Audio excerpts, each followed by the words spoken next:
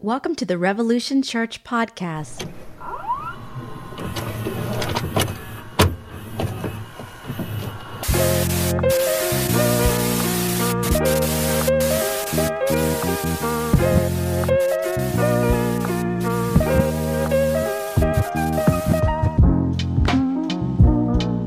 Good morning, folks. Welcome to Revolution. Hello, Lucy. Thank you for your really kind words about my last talk, Lucy. That was really meant a lot. All right, good morning, everybody. Welcome to Revolution Gathering, the Gathering. Evening, yes, evening over there in the UK. I mean, it's actually like 11 o'clock here in the Pacific Northwest. And it's a lovely, dreary day outside. Lovely, dreary day. So we're going to try a couple of things today. So I prepared a tiny little talk, but we're also going to do a Q&A, a little Q&A. Hopefully Josh, who's been helping me out here and is working with Revolution and posts all our stuff and everything, is hopefully going to help out. But he wanted to go see the movie, so he might be getting out of the film right now, so he might show up, he might not. So if he does show up, we might share the screen and he'll read the questions. If not, I'll just go through the questions. Bloop, bloop, bloop, bloop, bloop. Oh, look, there's my sister. For all you listening online, I can just see people who appear on my screen. One of the cool things is, I'll just go ahead and write up my favorite part. I'm not going to get right into the movie right away, and I'm not going to talk about the movie. I'm only going to talk about the premiere. I'll do something separate if we do a talk about the movie. But I'm going to, one part, my favorite part is my sister's song at the end. Is really amazing, and you can get it anywhere you listen to music. So you can get it on Apple, you can get it on Spotify, you can get it on, I'm sure, YouTube Music or Facebook Music or any of those things. And it's really good. And it's a cover of my mom's song, Don't Give Up. So you should check it out. It's really awesome. I listened to it like 5 times. My daughter, Minnie, the other day, made me play it a couple times over and over again. Not make me, but she asked me to play it over because I told her Aunt Sissy did a song and she was very happy. Oh, look, James Chapman. What is this, a family reunion? Welcome to the family reunion. This is produced by the Gaithers, the Baker family reunion. Here we are, the dream we all dream of. Oh, even Steve Peters is here. Oh my gosh. I'm so nervous. So usually I give a little bit of an anecdote, but you guys know I got back from New York a few days ago. Flew out for the premiere. This whole thing is really wild. It's really, really, really wild. It's been, I talk a lot about dialectic here, and a lot about contradictions and things, and feeling both feelings, feeling good and feeling bad, and some people say bittersweet kind of thing. And that's what it's been. It's been very bittersweet, There's a lot of good and a lot of bad. And it's weird to have your folks back out in the media again, and it's weird because in some ways it's like, you feel like I'm 45 and I don't like to feel like an 11-year-old child. But sometimes I do. Sometimes I do get that feeling of being kind of that nervous kid with all this stuff coming out and around again. So that's been kind of tough and weird. What a weekend though, So here at home the other day, I was driving to the gas station, and this is what people are really tense in the world right now. People are really tense, and it's not just me, because I was trying to take a left into the gas station, And I guess there were double yellow lines. I don't pay attention. I'm just trying to go into the gas station. And this guy comes behind me and he just starts nailing on his horn. Now, it's 2 lanes. He can just go around me very easily. Starts nailing on his horn. And to the point where I can't look out the window. So I open my door and I go, what? And he's like, it's a double yellow line. You can't turn there. I'm like, I don't care. Just go around me. I'm getting gas. And then... so here I am going this way, and then there's another lady going this way. Now, both of these people have giant trucks. Nothing against anybody with giant trucks, but I'm just saying, they both had giant trucks.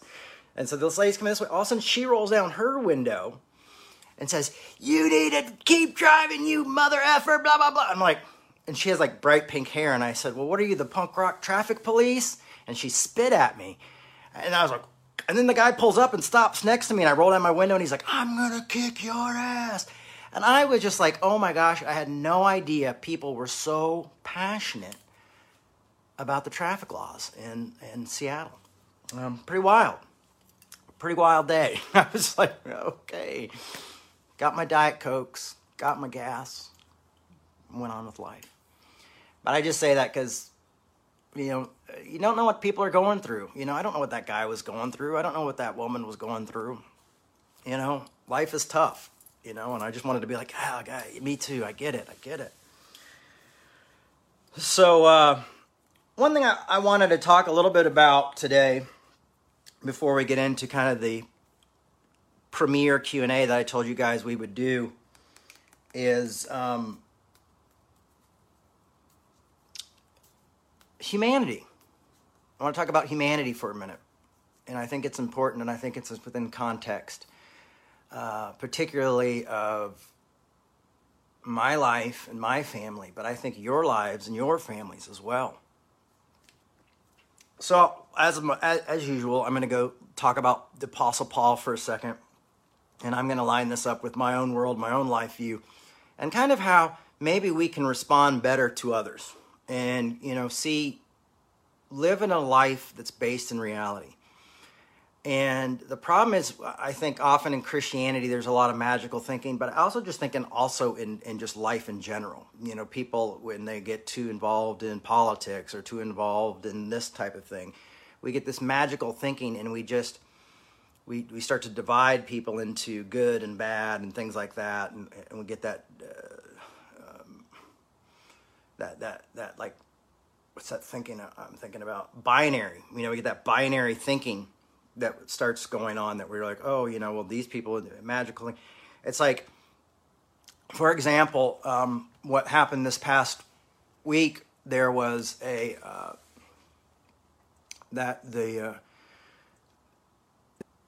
military blew up a car with 7 kids in it, and I believe 3 adults. And the military came out and admitted that they had made a mistake and what they did. But I was thinking, I was like, if this happened under Donald Trump, most of the people I know and follow would be losing their minds. And it happened under Biden, and what I felt like there was a lot of silence, and I was really surprised. I wasn't surprised, I guess it's human nature, but it's just weird how we put on different lenses and how we make allowances for horrific mistakes for certain people. And then we scapegoat other people based on our own prejudices and our own ideals and our own magical thinking. And when the idea is that we really do live in a society that needs to change. We do have a government that needs reform, not just conservative government or liberal government, but all the government needs to change. And I think hypocrisy is a two-way street, folks, and when you start to pay attention to the small details, you start to see it. And I don't say this to say you're bad and you're a hypocrite. Why I say this is so that maybe we can recognize the own hypocrisy in our own lives, that we can see that we have the ability to pick and choose who we think deserves to be punished and who doesn't deserve to be punished, who goes to prison and who doesn't go to prison. You know what I mean? Like, if so, I remember I had a friend of mine who does all this stuff for prisoners' rights, And then for some reason one day he turned on the TV and saw my dad on TV, and it got him really mad. And so he went on and he goes, how can you let this man still preach after he was been in prison, blah, blah, blah. And I'm going like, he served his time. You're for prisoners' rights, but all of a sudden now it's a televangelist who's not cool. They're not doing what you like or what you condone as Christianity or what you support as Christianity. So now everything that you're passionate about, you're willing to compromise in order to persecute this person because of your own prejudices, because of your own contradictions are being shown. And so I think we have to be aware of when we have those type of contradictions. Now, you all know I'm not a Trump supporter, so I'm not doing that there. I'm doing this to say I'm not really a Biden supporter either, to be honest with you. But I'm saying all this is so we can keep an eye on ourselves as well, that we can remember where we're at. So, hey, and if you guys want some ideas of what it's like for me going through all this, I did an interview with Vanity Fair, and I have to say the reporter was really amazing. There was actually a part that she had left out, and I go, oh, why did you leave this out? And she goes, well, I just felt like I'd ask more questions. She's like, do you have anything to kind of back this up? And so I told her a few things, and she put the quote back in. And I thought that was really cool because I'm not used to reporters doing things like that. And I felt like it was a pretty honest, clear interview. So if you want to kind of get an idea, because I know some of you already have questions about that kind of stuff, and I might not be able to answer them all, and I probably won't answer them all today, to be honest with you. I have been so exhausted just mentally. But yeah, so think about that. Oh, check that out. But also get my sister's song. I'm so proud of her. I'm so proud of my sister. I'm so amazed by her. I'm so hoping that there's an album that comes out of this, and I can't wait. I believe there is. In the name of Jesus. All right. Romans 3. I want to look at this for a second. Romans 3:9 says, what then? Are we any better off? No, not at all. For we already charge that all, both Jew and Greek, are under the power of sin, as it is written, Jew and Greek. Now, I love this because Paul is being inclusive. Remember, Judaism did not include the Greeks. So Paul's being inclusive here again, and we forget this stuff. Like, Paul was like this guy who really built on inclusiveness, and that's why I don't like the pastoral epistles, because they're not Paul. Matter of fact, I'm going to go as far and say they're anti-Paul. And I want us to embrace Paul more because I think the church desperately needs the message of grace more and more every day. And we've got to be able to communicate honestly and transparently. We don't have, nothing's perfect, folks. But Paul says here, Jew and Greeks are under the power of sin, as is written. There is no one who is righteous, not even one.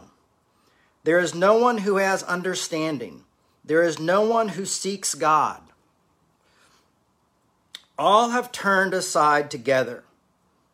They have become worthless. There is no one who shows kindness. There is not even one. Their throats are open graves. They use their tongues to deceive. The venom of vipers is under their lips. Now, this is pretty harsh stuff. I get that. But I want to look about how we can kind of see what Paul is trying to say to us. And I like how he says here, he goes, there is no one who shows kindness. I thought was really interesting. And of course, he's not saying you don't show kindness to your family or loved ones, but I think what Paul is saying is that we don't show kindness to everyone, and that's what this faith, that's what Jesus, that's what this religion, Christianity, is calling us to do. And there's no one who truly shows it, because we all have an asterisk by grace. We all have an asterisk by love your enemy. We all have an asterisk by love your neighbor. And we allow our own perceptions to come in and play on who we forgive, who we love, who's deserving of grace and who's not deserving. It's like we say, oh, there shouldn't be a scale of sins until there should be. You know what I mean? I mean, literally, that's how we are, you know.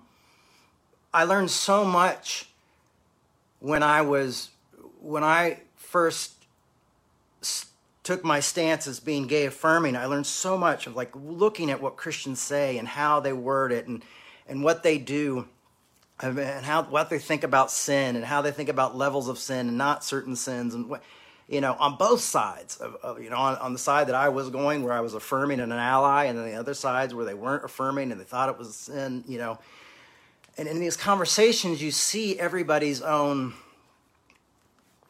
how their perspectives and how their emotions and how their own traumas in their lives kind of cause us to see how to see these things. And what we, sometimes the stuff we get the angriest most about is usually something that we're dealing with ourselves. We start to project a little bit. And it becomes very obvious, I think, when we see things like politics and we see how people react towards each other. Or like right now, where we see a lot of progressives being very legalistic with their progression. Like, oh, you're either with me or against me. They get really, very much like the conservatives were in the 80s and 90s. And so we kind of project on. All of a sudden we've become things that we did not want to be. And so all of a sudden that kindness is gone. Now we're in power. We're not as outraged when a horrific military mistake happens. And so this is for us to look within ourselves and ask the question, why? Why are we like this? Why do we do this? Now you go, like, Jay, what does this have to do with the eyes of Tammy Faye? I want to talk about the eyes of Tammy Faye. We'll get there. I don't take a straight road to any place. No one's going to get me. Zigzag, zigzag. Jump over to, if you're following along in your Bibles, because I know you all are. Revolution, I would always be at service. I'm like, now turn to your thing, and I'm like, and I am the only one in this place with the Bible. Romans 3:21. I'll start in 22. 3:22. Romans 3:22. The righteous of God through faith in Jesus Christ for all who believe, for there is no distinction between anybody. There is no Jew or Gentile, slave nor free, Southern Baptist or Assemblies of God, or, whatever the other ones, Lutherans or Episcopalians. Since all have sinned, all fall short of the glory of God. They are now justified by his grace as a gift through Christ redeemed, that is Christ Jesus. Now, the reason I read this is for all sinned and all fall short. And what I always liked about this is it didn't say all have fallen short. It says all fall short. Now, I know a lot of us don't like the idea of sin and that, I was born a piece of shit and I'm just a piece of shit saved by grace. I don't like that either. That's not my bag. But we all do have a lack. Something that we feel that's missing that we try to fill. And often pastors will be like, it's a God-shaped hole. You just need to fill it with God. And then we do that. And then we realize we still have this lack and we're still human beings. So I've always said anything that I think what Paul calls us to do and what Jesus calls us to do and what we're really, to live a normal life, we have to learn to be comfortable with the lack, that which is missing within us, that the lack is okay, that the lack is not a bad thing. And for me, sin is anything that tries to fill that lack. What? Yeah, so anytime we're trying to, and that's why I don't like capitalism that much, because capitalism sells us this idea that we can be happy by fulfilling that lack. If we just have the right clothes, if we just have the right house, if we just have the right car, if we just have enough in our savings account. The fact is, though, is no matter what, we all die at the end. Life ends. So that's the idea, is that, if I can just have one more thing, that will complete me. And the idea is that none of us are complete, and we all fall short. We all make mistakes. We are all human beings. I remember my sponsor used to say, she said this about me once to somebody, that I was haphazardly human. But the more I've reflected on that over the years, is I realized we're all haphazardly human. We are all humans. We all fall short. And that's good news, believe it or not. Grace is good news. The need for grace is good news. It's because it's saying you're never going to add up. Stop trying to add up. Accept who you are. Most of us grew up in a religion with a type of prohibition. Prohibition, we always think about allowing alcohol. But this idea of kind of the opposite of trying to fill the lack is like, don't use that. You got to use this to fill it and not that. So stay away from that. It's almost like the tree. Like there's one tree, stay away from it. And now all you can think about is that tree. I bet you the fruit's really good on that tree. I've had every tree here. There's another tree. I just want to try it, What was it? Pete said there are these great rings that you guys have in America that make you think about sex and have sex all the time, and they're called purity rings. You got this thing that's telling you, I'm not going to have sex. And then so you look at it, and every time you think, sex.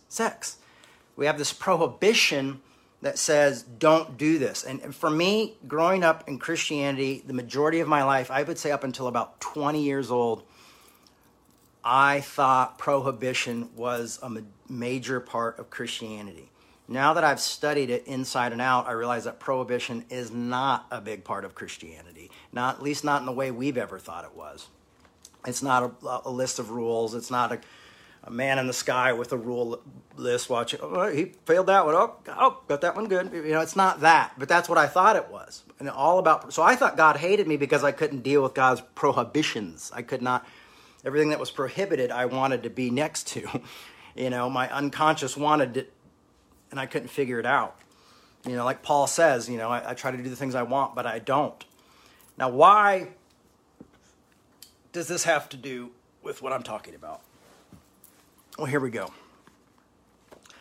One of the things about I have had to come to terms with in my life, and my sister's helped just recently. We had a good talk, and she really helped me a lot with this too, is realizing that even me and my sister had to make a huge sacrifice in our own lives, not one that we chose, to be honest with you, but we had to have a sacrifice of not having our parents all the time because our parents loved other people and wanted to help other people. And the truth is I meet people all the time who tell me, right now I'm hearing so many great stories about my mom, but I'll be honest with you, I've heard a lot of great stories even about my father and about people's lives being saved, not taking their own lives, getting their lives together, getting homes. Enough that should give you enough fuel to live and be like, oh, I'm at peace with this. Unfortunately, that's not how my brain works. But even folks outside of religion have their own prohibitions. We see this a lot with politics. When we hear the word politically correct, no matter which politically correct side it is, they have their own prohibitions that they live by and they live through.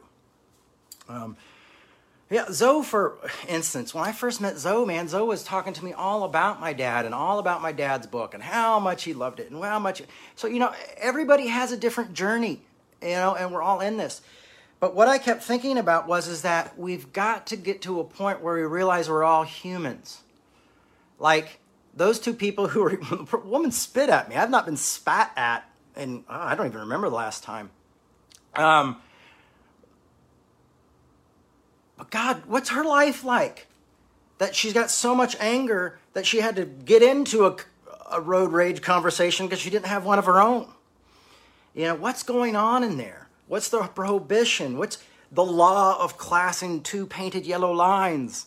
Why is this bringing up so much anger and angst? Because we all have these prohibitions in our lives that we resent.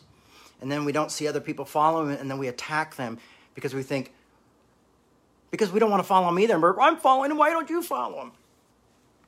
And I honestly believe that one of the things that my parents were trying to do in their ministry was loosen the prohibitions of their faith, but more of the customs of like, oh, you got to be miserable as a Christian, you got to be poor, no fun, no music, no movies, no makeup, no dresses, women have to wear pants. And I think they felt like we're going to go in and make it cool to be a Christian and people can be loosened up a little bit and we can bring it to everybody. I really thought that was I think they had kind of a tiny reformation in their mind that they were going to reform things a bit of like, we're going to make it fun, And honestly, I think they did a lot of times for a lot of people. They kind of gave them this belief that, oh, I can be human. I can do this. I can, all these prohibitions, all they do is cause us to want something more. So I think what we have to do with grace is accept that we're human beings. And what I feel like with my folks is that they were under this prohibition of ideas and that so many Christians had in the 80s, 50s, 60s, 70s, 80s. And they crossed some of those boundaries that some of them they should have, some of them they shouldn't have. But the fact is they were human beings. Like when we see people fall and make mistakes, often with religious people, it's sexual mistakes or alcohol or drugs. But it's this prohibition that's been set for them and that they've tried to live by, and then all of a sudden they realize, I'm fallen. I'm a human being. I have sexual needs that aren't being met, and I might actually go somewhere else. Or I might think about this, or I might do this. I may end up living life this way because I am a human being and I have desires. And now that I'm told these desires are bad, all I can do is think about these desires. You know, and what we have to do is take away that idea of going, like, it's not, why are they bad? You know, it's like, you know, it's like, well, why don't you cheat on so-and-so? You know, well, because it's the wrong thing to do. No, that's not the right answer, to be honest, because it's a sin. No, that's not the right answer either. You do that because you say, I love that person, and we have an agreement to not do that. And we do it out of love. It's not that God's going to, when you start thinking God's going to reject you for something, all of a sudden that thing becomes very desirable. And I think my folks had to deal with this, with a great bit of fame, a great bit of this and all this. And so what I hope we can do, and the reason I say this, because people are going to see the movie and have their own ideas. I don't, you know, I'm not really trying to get into the movie today, to be honest with you. I'm going to talk a little about the premiere for you guys, but you know, because it's not perfect. There's things that are completely wrong in it. You know, there are some good things in it, some bad things in it. But the idea is humanity. And that's what one thing I liked is at least it made them a little bit more human. And it showed their human sides and maybe even some human faults. And that's what I think we have to go is say, people are human beings. What would I do if my feet were in those shoes? What do I do every day in my life? You know, just because they failed at their own prohibitions, just because they crossed their prohibition, what would I do if that was my prohibition? You know, empathy is pretty cool. You know, putting yourself in other people's shoes. You know, often when we've seen televangelists fall in the past or preachers fall in the past, and well, they preached against that. Well, of course they preached against it, because in their mind is all they're thinking about, and they're trying to figure out ways not to do it. You know, and so they fail. Oh, they're hypocrites. I can't believe, you know. I mean, it makes me sad that these people are hypocrites, but it also makes me sad that they're under the law, because that's what prohibition is. Now, Paul has come to say we're no longer under the law. We're free from law. Jesus said, I've not come to abolish law, but I've come to fulfill it, like literally make it fulfilled. It is finished kind of thing. I mean, Jesus even says that when he's crucified. It is finished. And we create a new law. So we create all these other laws. No matter, so if you're a part of different communities, any system that you're a part of is going to have its own prohibitions, its own law in it, its own do's and don'ts. You ever watch the fashion do's and don'ts, you know, and they put the little black guy and like, oh, she wore that awful, he wore that great, you know. Everybody has their little rules and their law. And Paul says we're free from the law. And we only make ourselves guilty is when we go back to the law. So what I'm asking is do we set up our own we have our own little law books that we judge by? Or then we buy into a system and we go, okay, we're going to follow their prohibitions, we're going to follow their laws, and we're not supposed to live in the law. Because the law is the problem that arouses these things within us, which creates the haphazardly human beings in us. And we're going to have to one day realize is that we're all fallen. We are all fallen. And for people to be hypocrites, no kidding, not a lot of people read Hegel because Hegel is very hard to read. I'm trying to read it, and I'm reading books about Hegel because I can't really read Hegel on his own, so I'll admit that. But Hegel talks about the idea of contradiction and how we all live within contradiction. Contradiction is within us all. And there are certain contradictions that we can change and other contradictions that we have to learn to be comfortable with, a dialectic that we have to learn to live with, of things that seem opposite but somehow come together in our truth, or even higher than truth, which I know you probably blows your mind, but when you get into philosophy, you start even talking about higher truth, or even when you get into psychoanalysis, higher truth, or higher than truth. You start talking about these things within our unconscious and things like this. We're very complicated human beings. It's very interesting. As humans, we're very complicated. It's not so simple. So if contradictions are within us already, there are going to be times where people see, who aren't thinking about it, hypocrisy. There are going to be times where we see that in people's lives, because contradiction is just part of being a human being. And we have to learn to live with that and allow grace to be there, because then, and with grace being there, with accepting it, when you take away the prohibition, things lose their strength. There became a moment when I was 20 years old,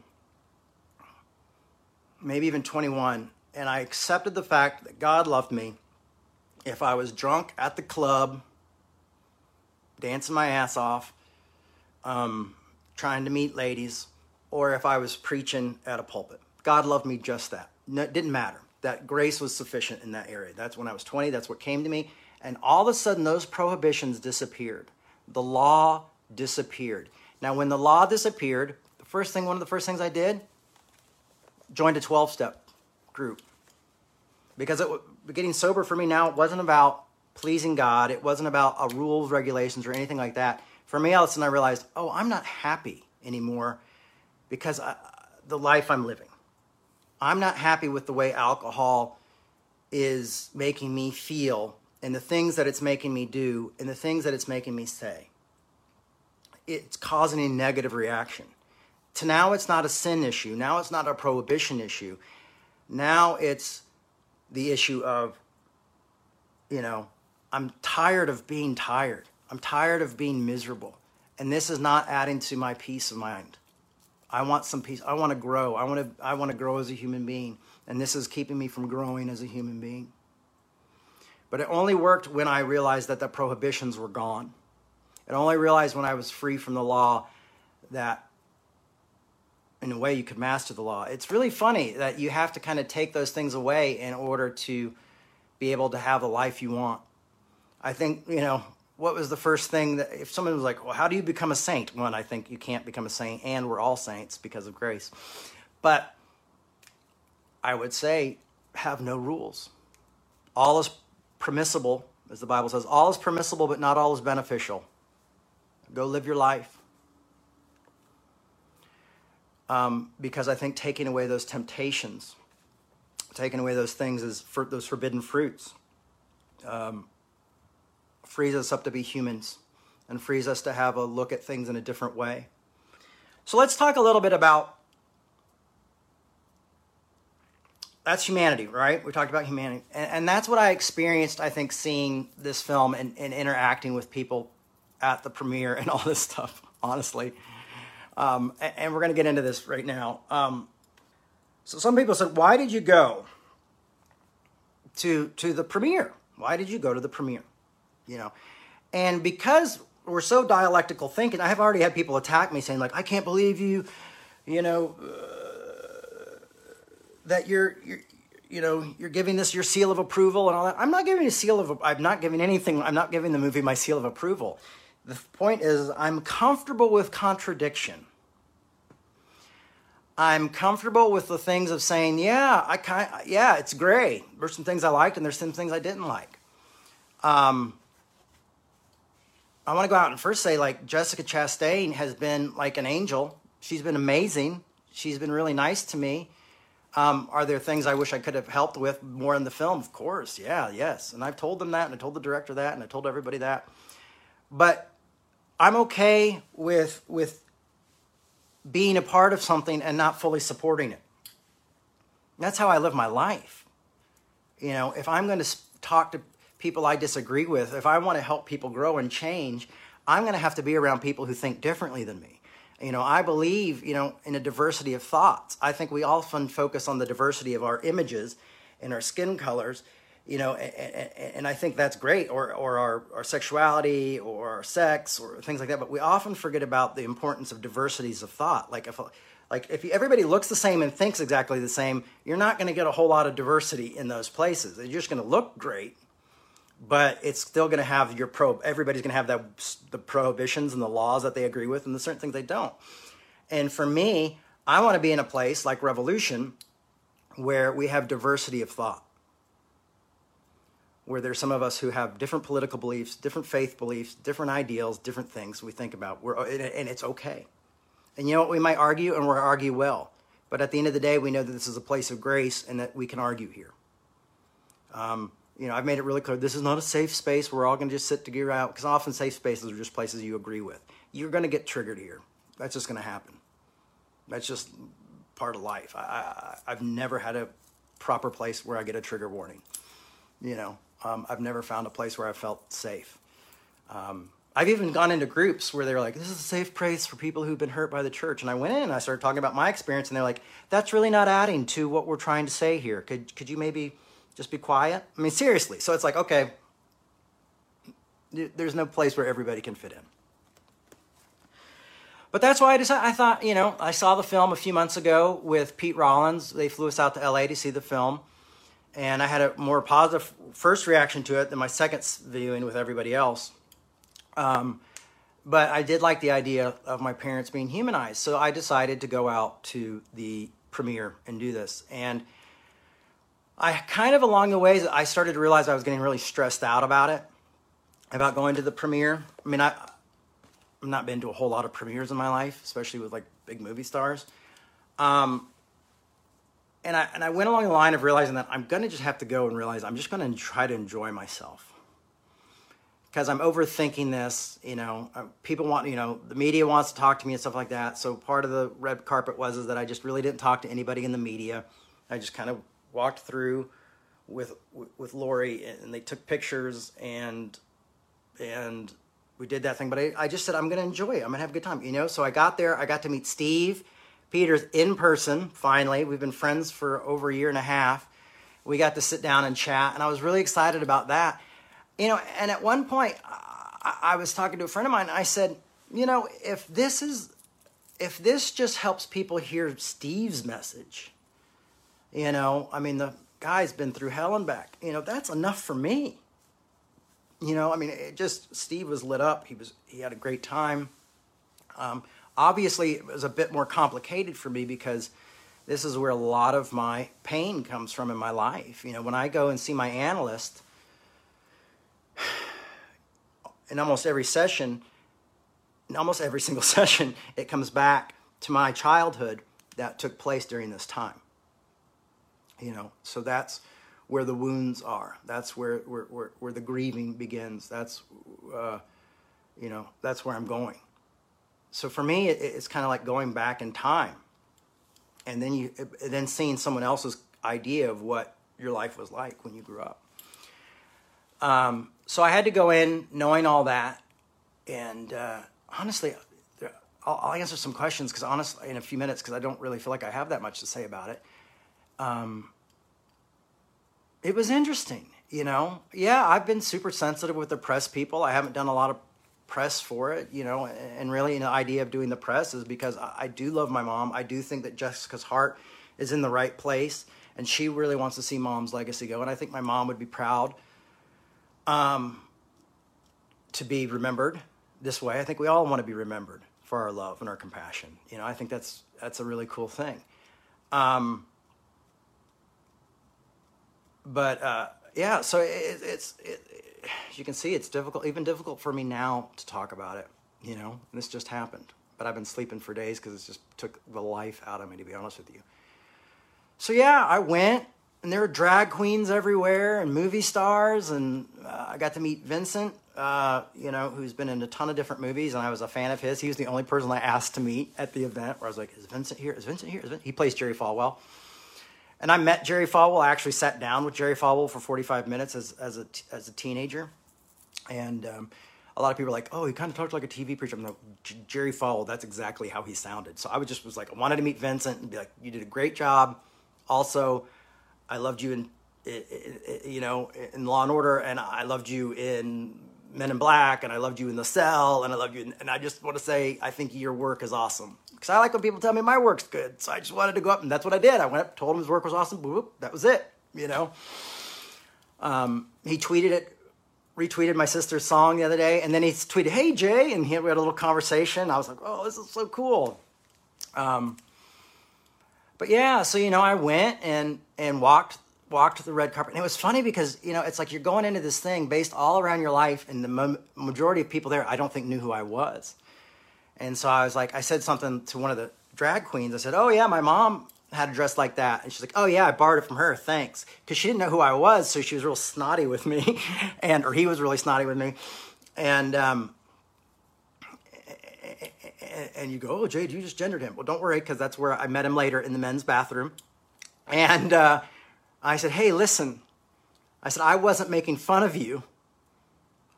I am Tammy's son. I was complimenting you, letting you know that my mom had a dress just like that one." Oh, and I had said something else to another drag queen about their hair being mom hair. "Oh, yeah, I know. I look like I'm going to the PTA meeting." And I went up to him later and said, "Listen," I said, "my mom is Tammy Faye." I was saying that haircut, I remember when my mom had that haircut, and she's like, "Oh my God," or he's like, "Oh my God, thank you," and hugged me and loved me on me. And so it was a really cool experience, but it was really strange, because it was kind of like, it felt like being a ghost in a strange way of like, haunting your old life. And I'm only a baby in the movie. They had a scene with me and my dad talking, but they cut it out. And that my friend Kyle played me. And I met Kyle when he was making the film just online, but I really like this guy, and I really wish it was in the movie. But no, so I met Kyle, who played me, and but I'm not in there, and so it's like it was like being a ghost, And so we went through the red carpet. There were no juju beads, no candy. What's up with that? But they had Diet Cokes, lots of Diet Cokes, so I was a little bit in heaven with that, for somebody to be like, "I need a drink," that was me. I need a drink. A bunch of Diet Cokes. I put a Diet Coke on the red carpet and took a picture for my mom. You can see that on my Instagram if you want, or it might be on my Facebook as well. I've had to kind of like really watch my Facebook because people can be super mean, so I've had to edit. Like, people can't make comments on a lot of my Facebook pictures because I just don't want to deal with that at this point in my life. Went and saw the film. And to be honest with you, I started to get uncomfortable. And Lori, who went with me, looks over and says, "We don't have to stay here. We can go get a drink. We can take off." "Oh, no, it's fine. But I went up. Now, there's one scene where they got wrong, where my mom is pregnant with me, and they got wrong. And it was kind of upsetting for me. And so I got up, walked out. And this was kind of a cool thing. I'm not going to say it was a miracle. But I walk out, and they were playing the soundtrack on the movie outside in the movie area. And I walk out, and it's my sister's song playing. And that's my favorite part of the movie. Like, when I first saw the film, I cried a little bit, man. I bawled when my sister's song came on. And Pete was with me. I looked over at Pete, and Pete started to tear up. Now, if anybody knows Pete, Pete's not the biggest crier in the world.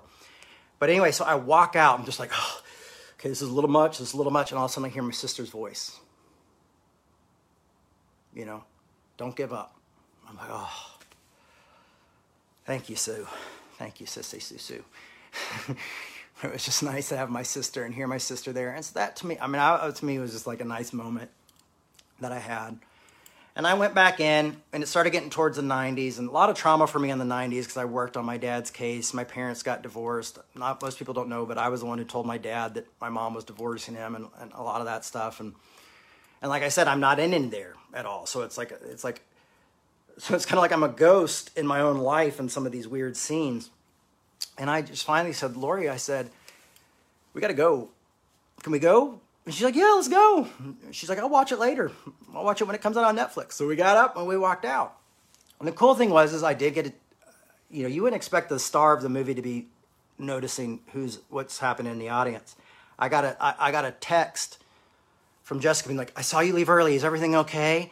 I was like, "Yeah, it's just tough." She's like, "The 90s part is kind of tough on you, huh?" And I was like, "Yeah, so we'll see you at the premiere." And so me and Lori went to go out to go to a bar, but then we were talking outside, and before I knew it, they left. They let everybody out. I was like, oh, I guess we should just go straight over to the after party, and so it was like, oh, I hope I'm not going too long, guys. If I am, let me know. I have the most listeners I've had in years, so I'm going to guess that maybe it's not that bad. So people are coming out, and then all of a sudden people are starting to talk about the movie. Now, two of the things that was hard too is that there's one scene, and this is kind of what got me to walk out. It was the lowest point in our family's life is it really in there. There's a scene that's kind of in there that was this interview that my parents gave. And my dad kind of has like this Freudian slip, if you will. And everybody laughs.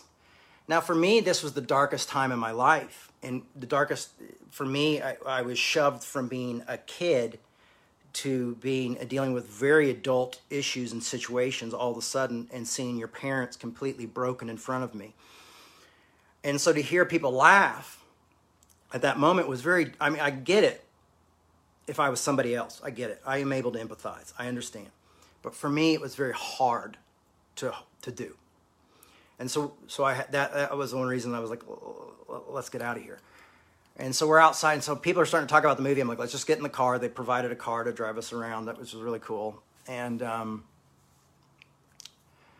so we got in the car and drove to the after party. And first thing that happens, I walk into the after party, and there's someone holding a plate. Right as I get out of the elevator, holding one of the server's plates full of drinks, and it's all just Diet Cokes. Would you like a Diet Coke? I was like, oh, hell yeah, I want a Diet Coke. Boom, give me one. Hit me. Keep them coming. And then I find I'm an introvert. So if you ever see me at parties, or you know me, or you see me at events or anything like that, or shows, like when Revolution used to do concert shows, I would work the door and sell the tickets, because I just was, that way I got to say hello to everybody, but I didn't have to stand in the crowd, And so I found a little quiet spot outside. There was a little ledge on the outside, beautiful view of New York, and I just went and sat there. And Steve came over, and we talked, and I had a lollipop, and it was really fun. Because when you're with Steve, it's like he's got a very parenting, motherly vibe about him. Very compassionate, understanding, someone who's been through hell. So it's just, there's no prohibition of conversations when you're with Steve. Let's put it that way. So it was good. So we hung out and talked a little bit. And Jessica, are you okay? Is everything all right? Yeah, I'm fine. So I'm sitting here talking, and they're bringing us little tidbits, bites to eat, kind of white trashy food that I think my mom would have liked.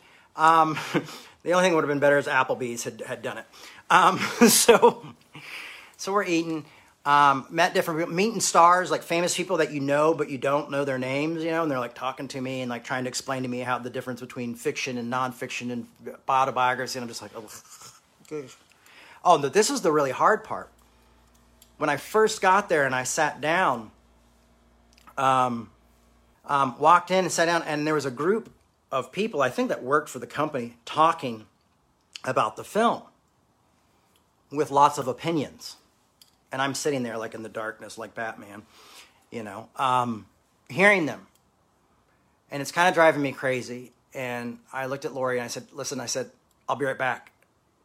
And she was being so cool and so understanding. She's like, do what you got to do, man. And I went and said, hey, listen, I hear you guys have a lot of opinions about this. I'm like, but this was my life. And I'm sitting right there. I'm like, so, either maybe have the conversation somewhere else, or feel free to come and talk to me about it. I'd be glad to talk to you guys. I'm right there, right next to you. But this is my life. And because that's just the truth, I have to live my truth, I like that Joe Strummer said the great thing about punk rock is it asks the question, give me some truth. Give me a little bit of truth. Before the film, I listened to John Lydon, who's Johnny Rotten. I listened to this album, the Sex Pistols album, and then I listened to some PIL, especially that song Rise, over and over again. anger is an energy, because that's somebody who kind of lives their truth, and I kind of like that guy. We don't agree on everything, but man, I like the spirit of John Lydon, and so I kind of felt like, hey, I'm going to let punk rock come and embrace me a little bit. And they played crazy music. Everybody was dancing. Kind of felt like a after party at a wedding, or like a wedding reception or something. And so, yeah, the director came up and talked with me, and the director, Michael, which is crazy, is he used to be on this comedy TV show called The State. And in high school, I used to watch The State religiously, and they played it all the time on MTV. So I grew up with him and his skit comedy and stuff. And here he is directing a film about my mom. I'm going like, man, this is blowing my mind, And I'm talking about skits that they did on his show, and Steve was sitting right next to me, and I think Steve kind of gave me the security to say, hey, here's the issues I had with the film. I really wish you would have had me and my sister help you a little bit more with this film, because we could have taken it and made it even something better, Because to be honest with you, the truth is so much stranger than fiction, folks, growing up on that stuff. But we had a really good, frank conversation. And that was really cool. And then I got another text from Jessica. Hey, I'm just thinking about you. I'm worried about you. And I'm like, where are you? And I'm like, oh, I'm talking to the director right now outside. She's like, oh, you're here? And I'm like, yeah, I'm here. And she's like, great. Well, I'm out on the dance floor. Please come out and see me, And it reminded me, I don't know if you guys ever saw that movie, Say Anything. And the main character is Lloyd Dobler. And he gets like the valedictorian girl to go on a date with him, and he takes her to the end of year bash party, but he becomes the key master, so he has to take every person's keys so they don't drive home drunk. And later she's talking about being at that party about Lloyd, and she's like, we didn't talk much at the party, but he was always looking out for me. He was always making sure I was okay. And she was like, really, it's like, well, and she was talking about why Lloyd's special. And to me, it was kind of funny. I felt like, Jessica Chastain was my Lloyd Dobler. And at the after party, is like she kind of just kept watching me. And of course, I had my buddy Steve and Lori, who was just there helping me out. And had a few good conversations. They had these baby blue phones from the movie on all the prayer line or the donation line phones all along the outside on the tables. And I may have gotten a little bit crazy and stole one and put it in my bag and taken it back with me. So if you need to call the prayer line, I'm here waiting to take your calls. Because it was a party, I needed to do something that was, teenage Jay. So I did. And then I sent some pictures of me in different places to Jessica, letting her know that I had taken the phone. Me in the car. Me in my bathrobe with I tied with a towel around and put it up like my sister used to when I was a kid, and I'm on the phone. So I kind of made some fun with it. But yeah, so that's what I did. It was tough. It wasn't easy. But I ended up finding Jessica at the end, tracked her down. She was on the dance floor, and it's like all this loud music. It was literally like being in my 20s again, like at the club, we're like, yeah, that was really, you did a great job. Yeah, this was hard, and trying to have this conversation, but we did. And so, yeah, that was kind of a wild experience. And then got home at 1:30 in the morning, all hyped up on Diet Cokes. So I don't know if Josh found the request button. I love technical difficulties. Hello. God loves you. It really does. How may I help you? Let's see if there's any questions. There's a lot of laughter. a lot of laughter. I love the phone. Here's Steve. I love the phone that you took it. I know. I felt bad. I'm like, I was like, and of course I'm like, oh, Baker stole something from the party. And I even heard the security being like, we've got phones that we need to, I think they kind of maybe saw me do it. And I was just like, oh, please ask me to open my bag, please. But I made it through the security. And at the end, they also had it up cake pops with eyelashes on them, which I thought was really cute. I'm going to try one more time, and if we don't get him, then we'll give up. But I'm going to prove you one more time. Here we go. See if you make it on this time. So yeah, I had some fun. So I didn't get paid by the movie company. There he is, but I did get. Yes, it worked. Hey, are you the Blair Witch Project? I know, right? It's look at that. Okay.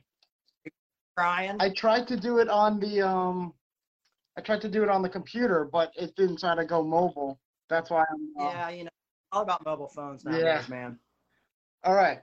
So Josh is here to read your questions and I will answer them. So if you have questions, nail us. We'll do about 5 minutes of questions, 10 minutes of questions, Yeah. and then we'll wrap this thing up. Somebody did ask me though about making a donation, and honestly, that's how this church survives, and we barely survive, to be honest with you folks. But if you go to revolutionchurch.com/donate, you can make a donation to the church there financially. And also Steve is always on me about making sure that we raise money. As you know, I have some old parts of my life that make it kind of weird asking for people to donate money. You can't even promise a blessing, but you'll get more revolution. So, all right. Hi, Tammy. Tammy says hi to me. Hi. Your song was great.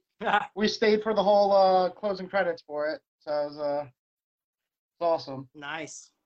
Let's see. So do you want me to scroll back up for a little bit to see, or? I mean, see if there's any questions. If nobody has any questions, it's so funny that because this is called After, where we all have our little conversation. You can even ask about my talk at the beginning if you want. But people get kind of quiet. Somebody's got to come out and ask the first question. I'm guessing that maybe Steve will. Oh, here do we have one from Keith? Keith Tyler. Cannot imagine what this life has been like for Jay and Tammy Sue. They wouldn't remember me because they were children when I did some work for PTL.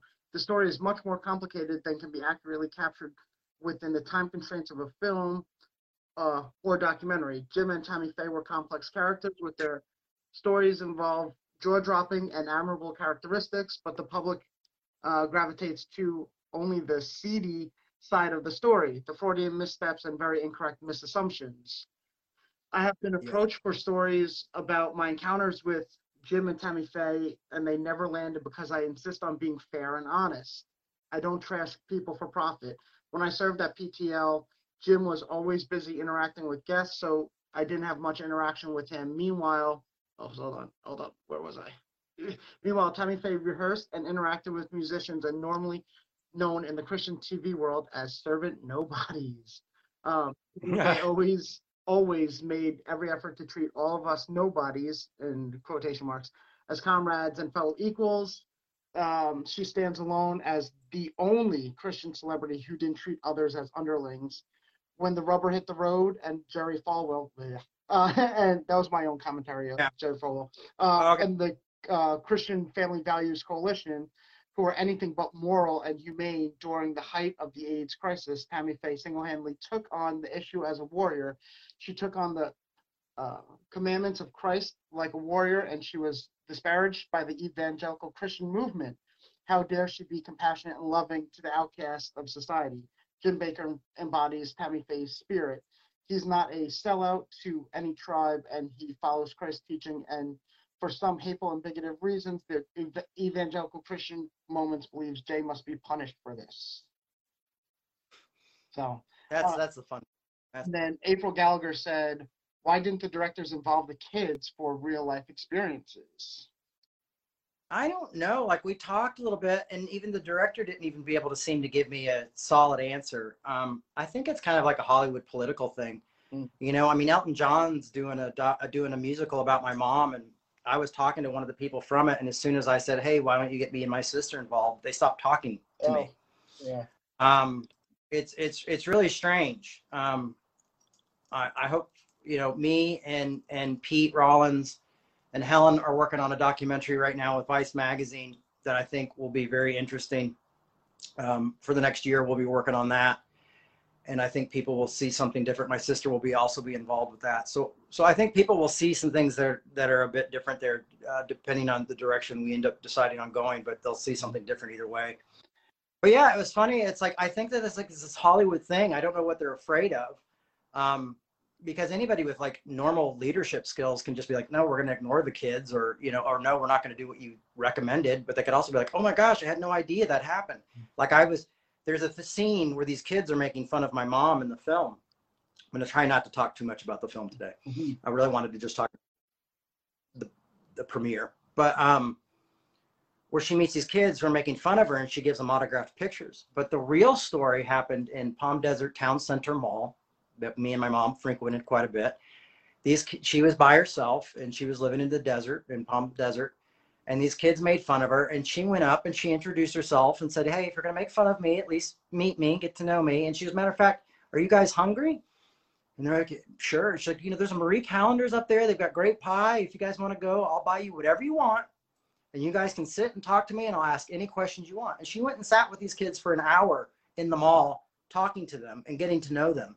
I hope to one day meet one of these kids because they're probably adults now, definitely adults now. That's something that even I don't think I would like somebody telling me off. I wouldn't, making fun of me, be like, hey, you want to go grab a burger? You know, you want to go to Taco Bell?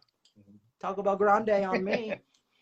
And I told the director that story, you know, and he said he was going to get in touch with me and we were going to have more conversations.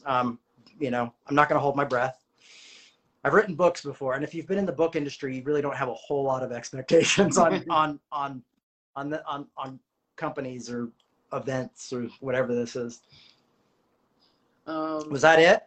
So we had James Chapman say, why wasn't James Chapman in the movie played by Leo DiCaprio? Ambi said, yes, she was a hero. Lucy Boheme, when this COVID pandemic is over, would it be possible to have you and Tammy Sue hold a concert together? Yeah, I mean, I'm sure that's possible. Yes. And then Steve, if this thing ever. Oh, sorry.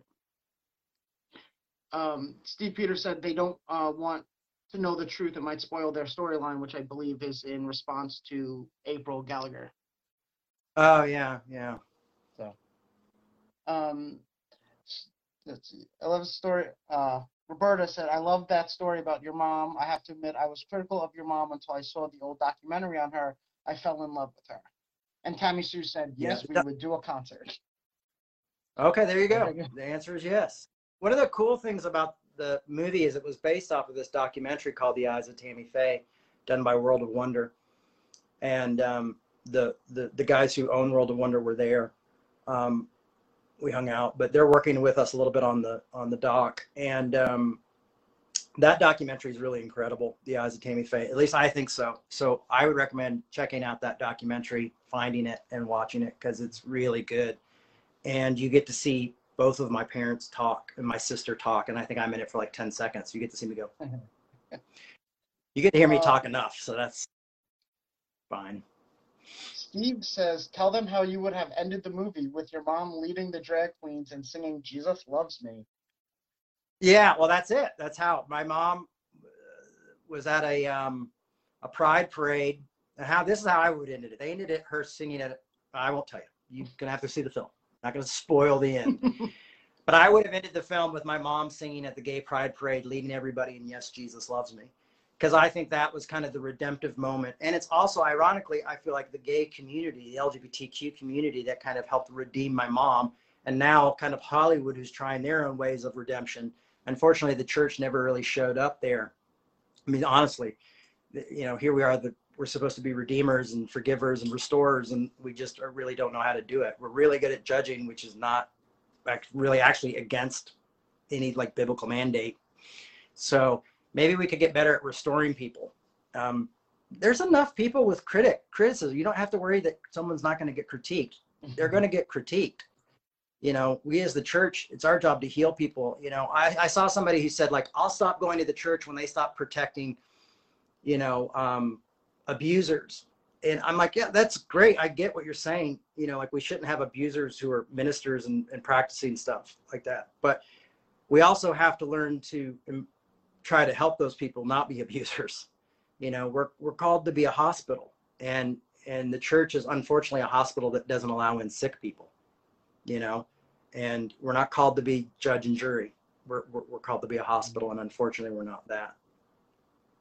Got anything else there, buddy? So Lucy says if you go to World of Wonder streaming platform, they just released deleted footage from the doc.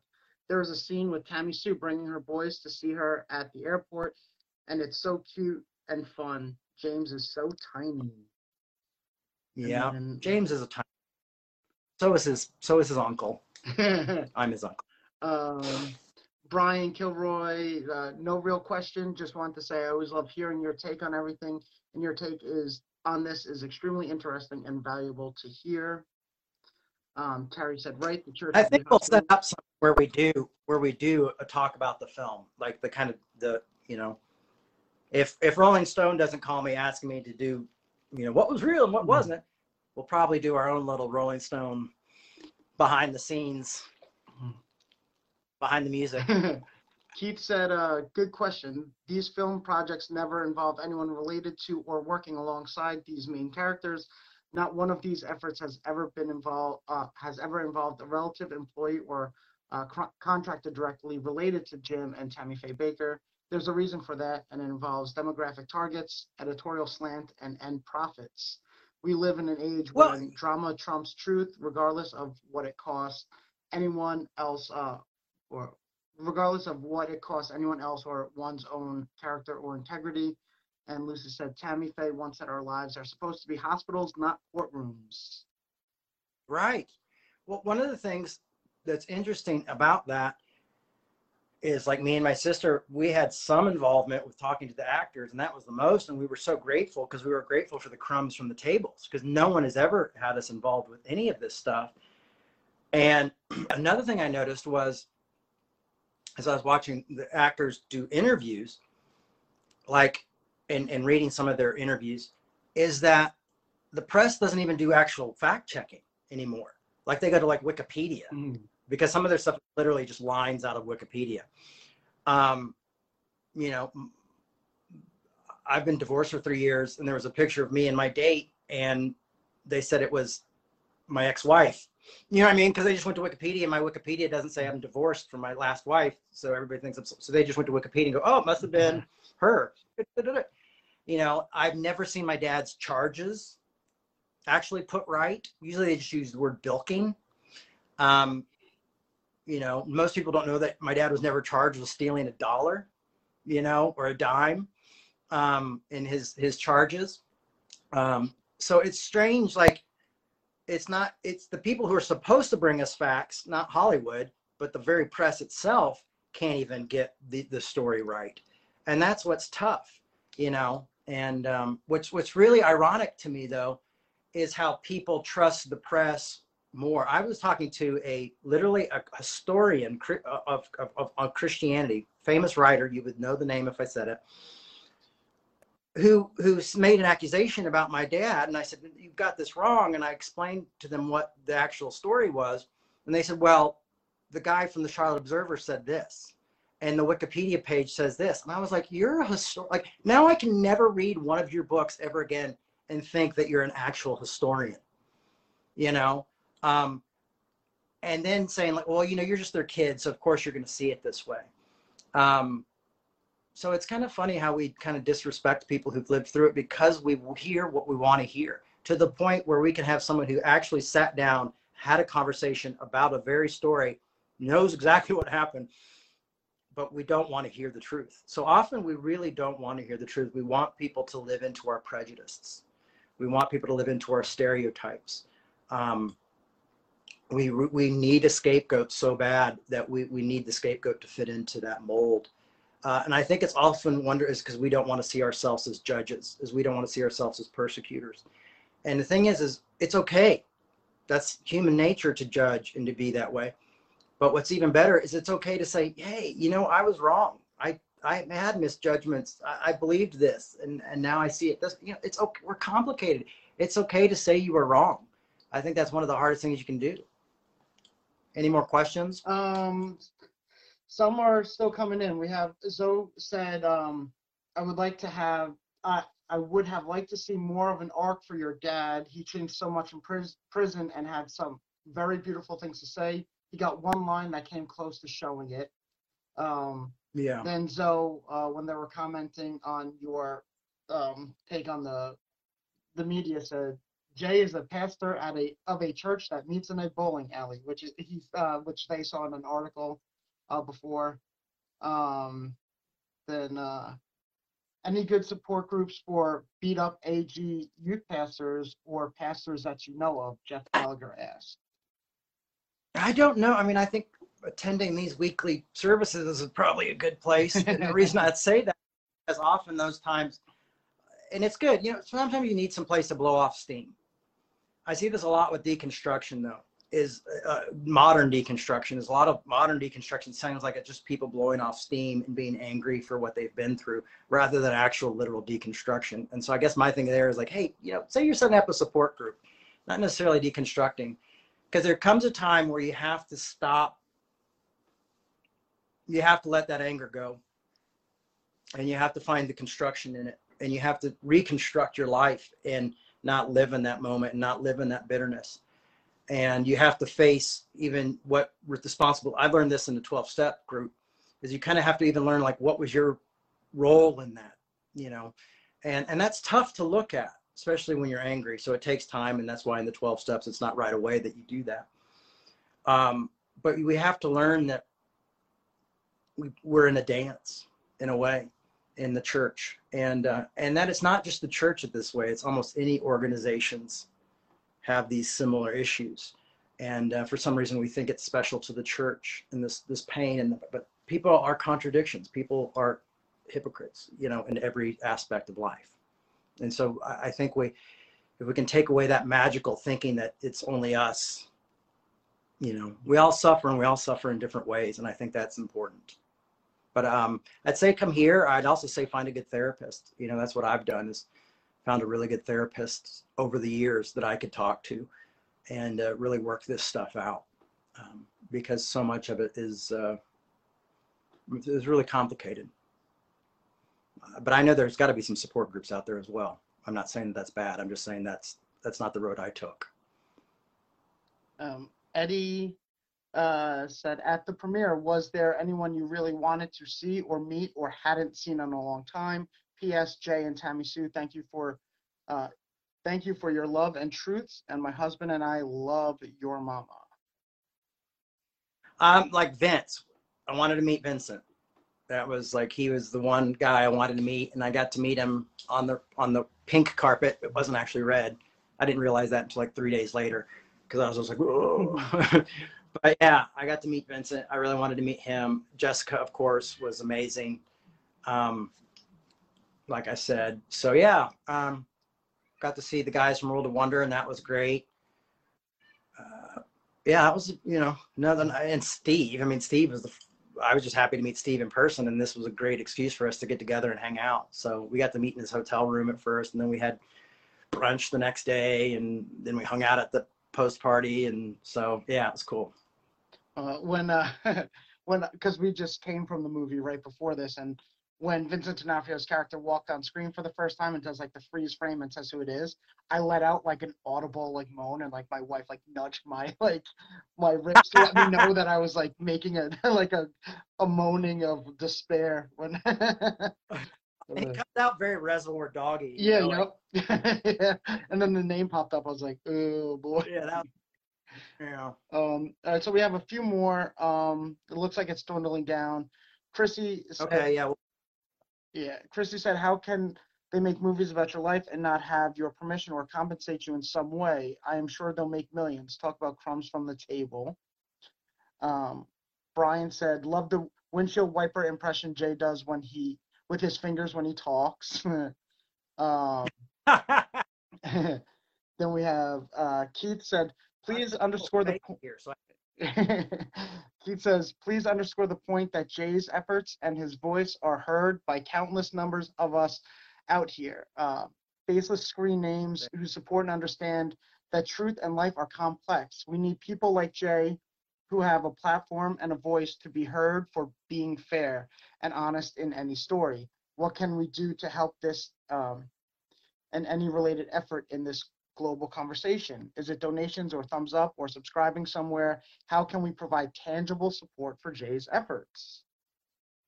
Well, I mean, that's all of those. I mean, donations really do help a lot because it gives us better ways to be able to reach more people and get onto more platforms.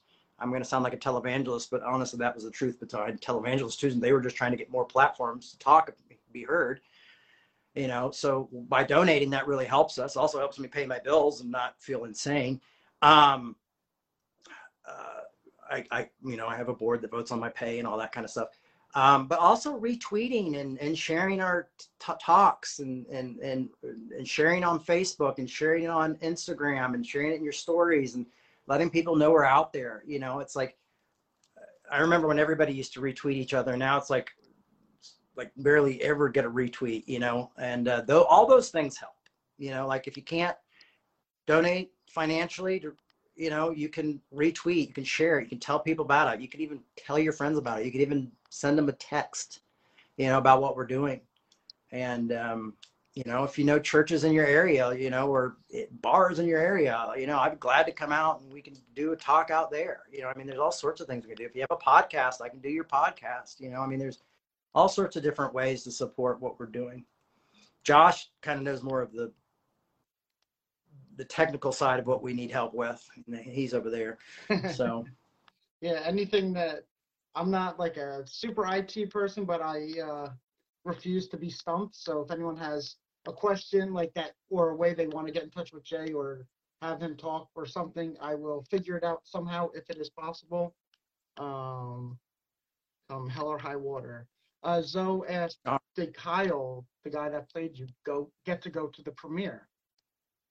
He was not at the premiere, probably because he was cut out of the movie. So it probably wasn't something he wanted to do. I was actually the one who told him he was cut out of the movie, which was kind of a bummer. I didn't realize that. I was like, oh yeah, they cut us out of the movie. He's like, oh. I'm like, oh, I'm sorry. I didn't mean to be the one that told you. He's like, no, I'm glad you told me. I didn't want to take my friends and be like, hey, I'm in this movie and then not be in it. So, let's do 2 more questions and then wrap this up. Okay. Did Mr. Peters and your mom ever finally meet in person? Was she ever able to give him that hug? Steve could probably answer that. I don't know. Good question. He could probably answer that if he's still here. If not, I'll find out. He was here 2 minutes ago, so we'll see. Maybe there's a little delay. But Brian said, I want to say to the dude in the yellow shirt, which is me, is doing a great job moderating these questions. He makes sure all are asked. This is a great format moving forward. 2 enthusiastic thumbs up. We honestly didn't talk about moving forward with it, but it's something that we could talk about if it really helps Jay. Hopefully we figure out the hiccups beforehand, so we're not problem solving. Yeah. Lucy asked, will we ever see your mom's music and shows re-released? And Steve said, no, they did not. Oh, that's too bad. I don't know. Me and my sister will probably be talking about that in the future, so we'll let you know. There's a question, is Caleb okay? Yeah, Caleb's doing well. He's been working on things, and we talked a week ago, I think, and he's, working things out. That's such personal stuff with what's going on with Caleb. So, he's on Instagram and Twitter as well. So, if you can reach out to him there, I believe it's like Caleb Revolution or Revolution Caleb. Revolution Caleb, I think. And, yeah. So you can, also reach out to him there and chat with him a bit.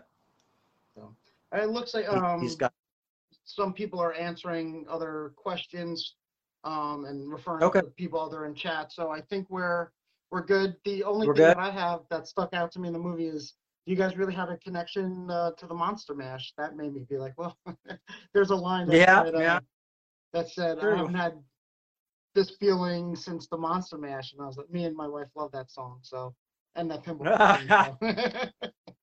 So. All true. Yeah. That part, at least. that one line, right? Yeah. Yeah, that line. No, there's some good stuff. And one day we'll do a Q&A about that as well. But for that, today I just wanted to focus on this and then maybe set up something a little bit more collective that we can all just do together. Maybe like a Zoom chat or something where we can do like 15 people. like 15 people at a time or 10 people at a time or something Yeah. like that. So it's more of a conversation than me and you going like, oh, what's happening? You know, so we can all kind of talk. Maybe we can do like what are those things? There was that one where you can talk on that one app. Oh, like I don't know. WhatsApp? It's so popular. You can't remember the Clubhouse. Okay, We do yeah. something like a Clubhouse for it. All right. Well, thanks everybody for coming today. Josh, thanks for your help today. Yeah, of course. And hey, we'll be here next week as always. And if you do want to support what we're doing financially, it's revolutionchurch.com/donations. Tell people about us. Let us know what you think in the comments. And if you like what we're doing, share it with others. Thanks a lot. Be blessed. See you guys. Bye-bye.